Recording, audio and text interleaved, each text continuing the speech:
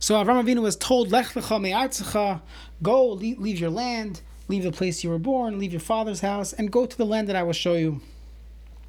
And a few psukim later, it says, Avram took Sarai Ishtoi, this light, Ben Achiv, Veskor Rechusham, Asher Rechoshev, Nefesh, Asher Asu Becharan. And all the people they made in Charan. What does that mean? So that Rashi brings the Medrash, Shech Nisan Tachas Kanfei Shechina. All those that they were Makarev, they brought them close to HaKadosh Baruch Hu. It says, Avram Megayeres HaNashim, the Sarah Megayeres HaNashim. Umala Layamakasa Kilo Asam, as if they made them into people, they gave them meaning in life. And many ask, and there's many answers to this, whatever happened to these people? So we see that there are many people that they must have brought with them. They're not mentioned ever again. Some Midrashim say that Yitzchak brought them back. They had left. They came back. And whatever happened to them?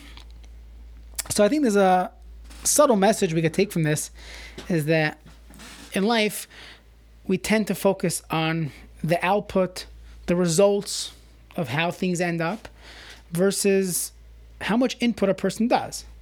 In business, you could put in a lot of input, and if there's no results, your boss could say, okay, bottom line is you haven't been producing. However, we know from Chazal, from Torah, that Kadosh Baruch Hu wants us to do the input. Put in the work. You put in the work, do what you have to do.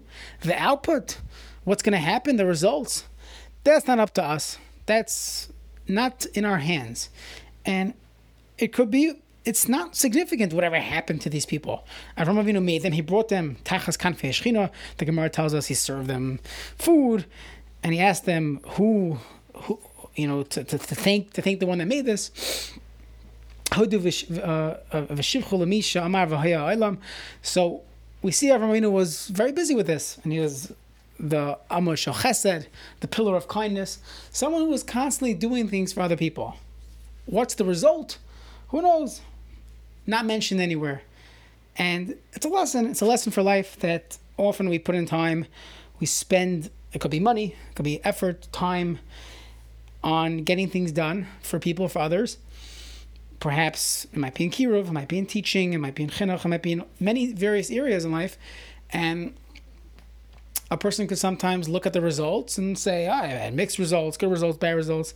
But that shouldn't be the focus. The focus is V'hanefesh asu b'charan is one pasuk, and we don't hear about them later on in life. It's okay. It's not important. It's not significant.